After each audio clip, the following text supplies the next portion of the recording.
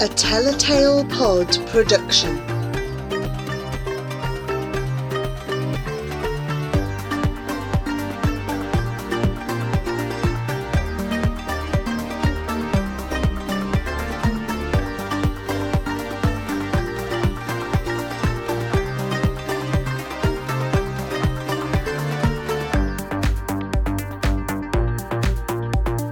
Asha and the Spirit Bird by Jasbinder Bilan. Chapter 38.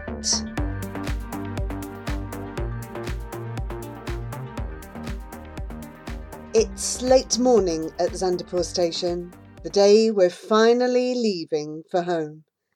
Our journey will be slow through the steep mountain villages, but by nightfall we should have reached Gallipore. Then first thing tomorrow, the morning of Diwali, we'll speed towards Sonahar and get to Manali before dark. "Look at you," says Papa. "It was so kind of Lakshmi to make you an outfit for your birthday and to make Jeevan a shirt." I swooshed the ground with my lenga skirt, the magenta-coloured sequins sparkling as they catch the light. A smile spreads like a half-moon right across my face when I clutch the folds of the full skirt, feeling like Sita returning from exile, the only thing missing, a golden bow. Even so, a knot of nervousness still coils in my stomach. We're going home, but will we make it on time to pay Meena off? Papa sits down while Jeevan and I queue for tickets. Jeevan takes my hand and squeezes it, as if he knows what's going through my mind. He looks so handsome in his new shirt.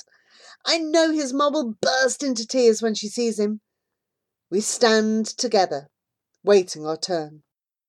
"Close your eyes and hold out your arm," Jeevan snaps me out of a daydream. I feel his fingers tying something soft around my wrist. "You can open them now," he says, beaming.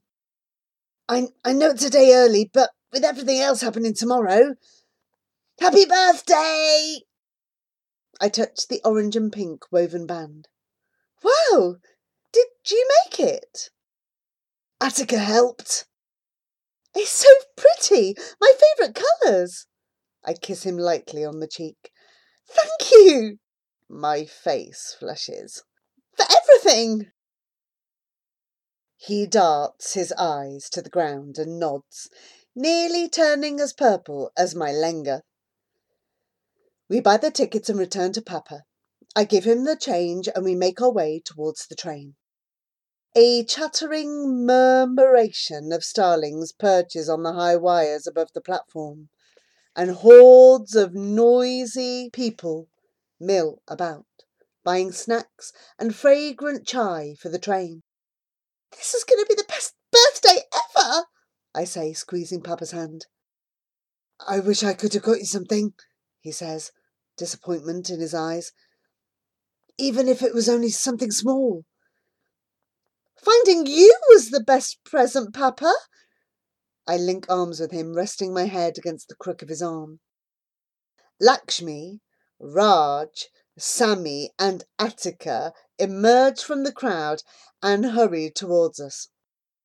"Just one more goodbye," Lakshmi laughs, giving us one huge hug. "We're so pleased it's all worked out." Papa puts his hands together in thanks. "I won't forget what you did for Asha and Jeevan and me. Goodbye." I hug Lakshmi and then Raj, Sammy and finally Attica. I lift her up just like I do with Rupa and she winds her legs around my waist. "You have to come to Manali. You'll love it." "What a great idea," says Papa. "Come for a mountain break. Bring all the children." "We'll save up," says Raj. Jeevan slaps Sammy on the back. "You have to come.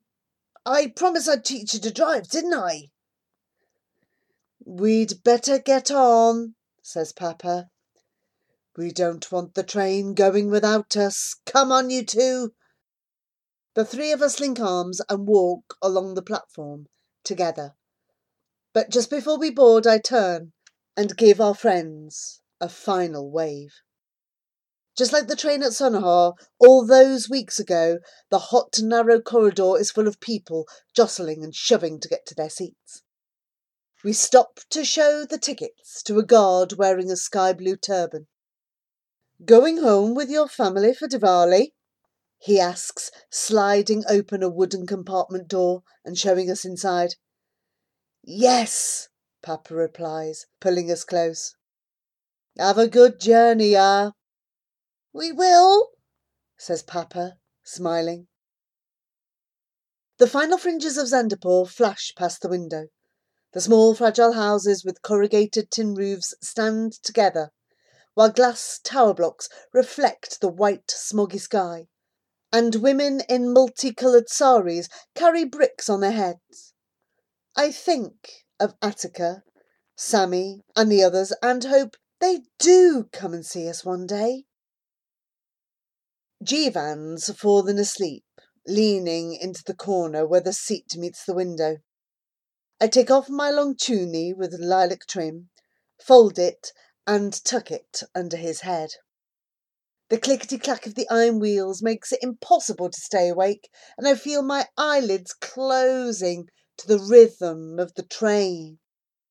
I dream of all the places I've been and all the people I've met, of tigers, wolves, soaring mountains, kindly shepherds, solemn pilgrims and devious junkyard owners, of my mystical Nanaji and the sprouting mango, all the dreams intertwined.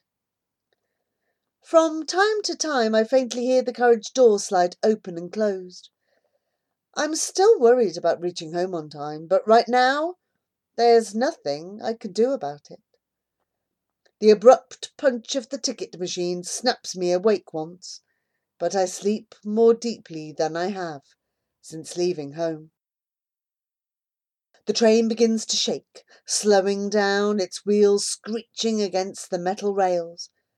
I open my eyes slowly and see that Papa's already awake, and so is Jivan.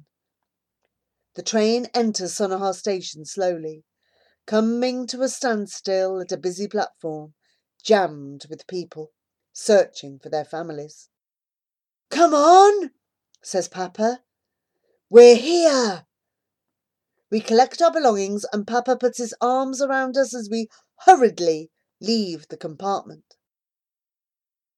Feels strange being back here again after so long, doesn't it? Says Jivan. I know, I say, pushing my way out of the crowded train. Papa leads the way and we head out of the station towards a line of yellow taxis, puffing dark fumes into the air. A cooling wind shakes the neem tree where I sheltered from the traffic 6 whole weeks ago, and now the first of its autumn leaves are spiralling through the air, landing in untidy piles on the ground. Papa leads us to a bright orange rickshaw.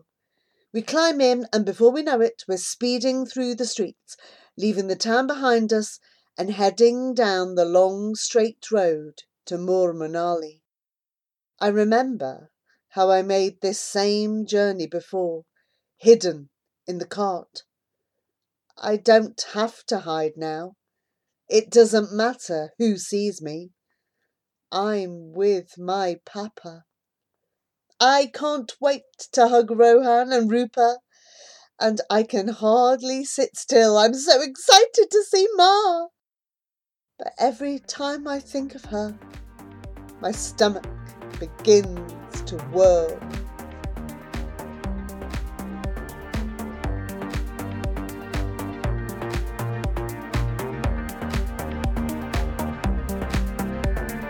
That was another Tell a Tale Pod production.